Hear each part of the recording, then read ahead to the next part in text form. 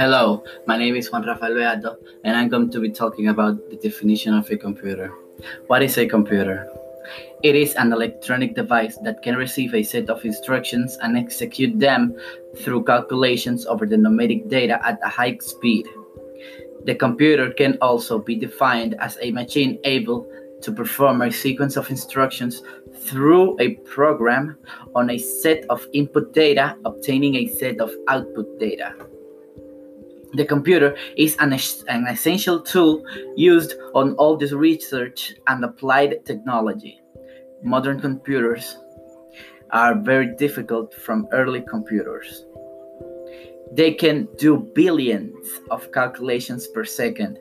Most people have used a personal computer in their home or at work. Computers do many different jobs where automation is useful. Some examples are controlling traffic lights, vehicles, computers, security systems, washing machines, and digital televisions.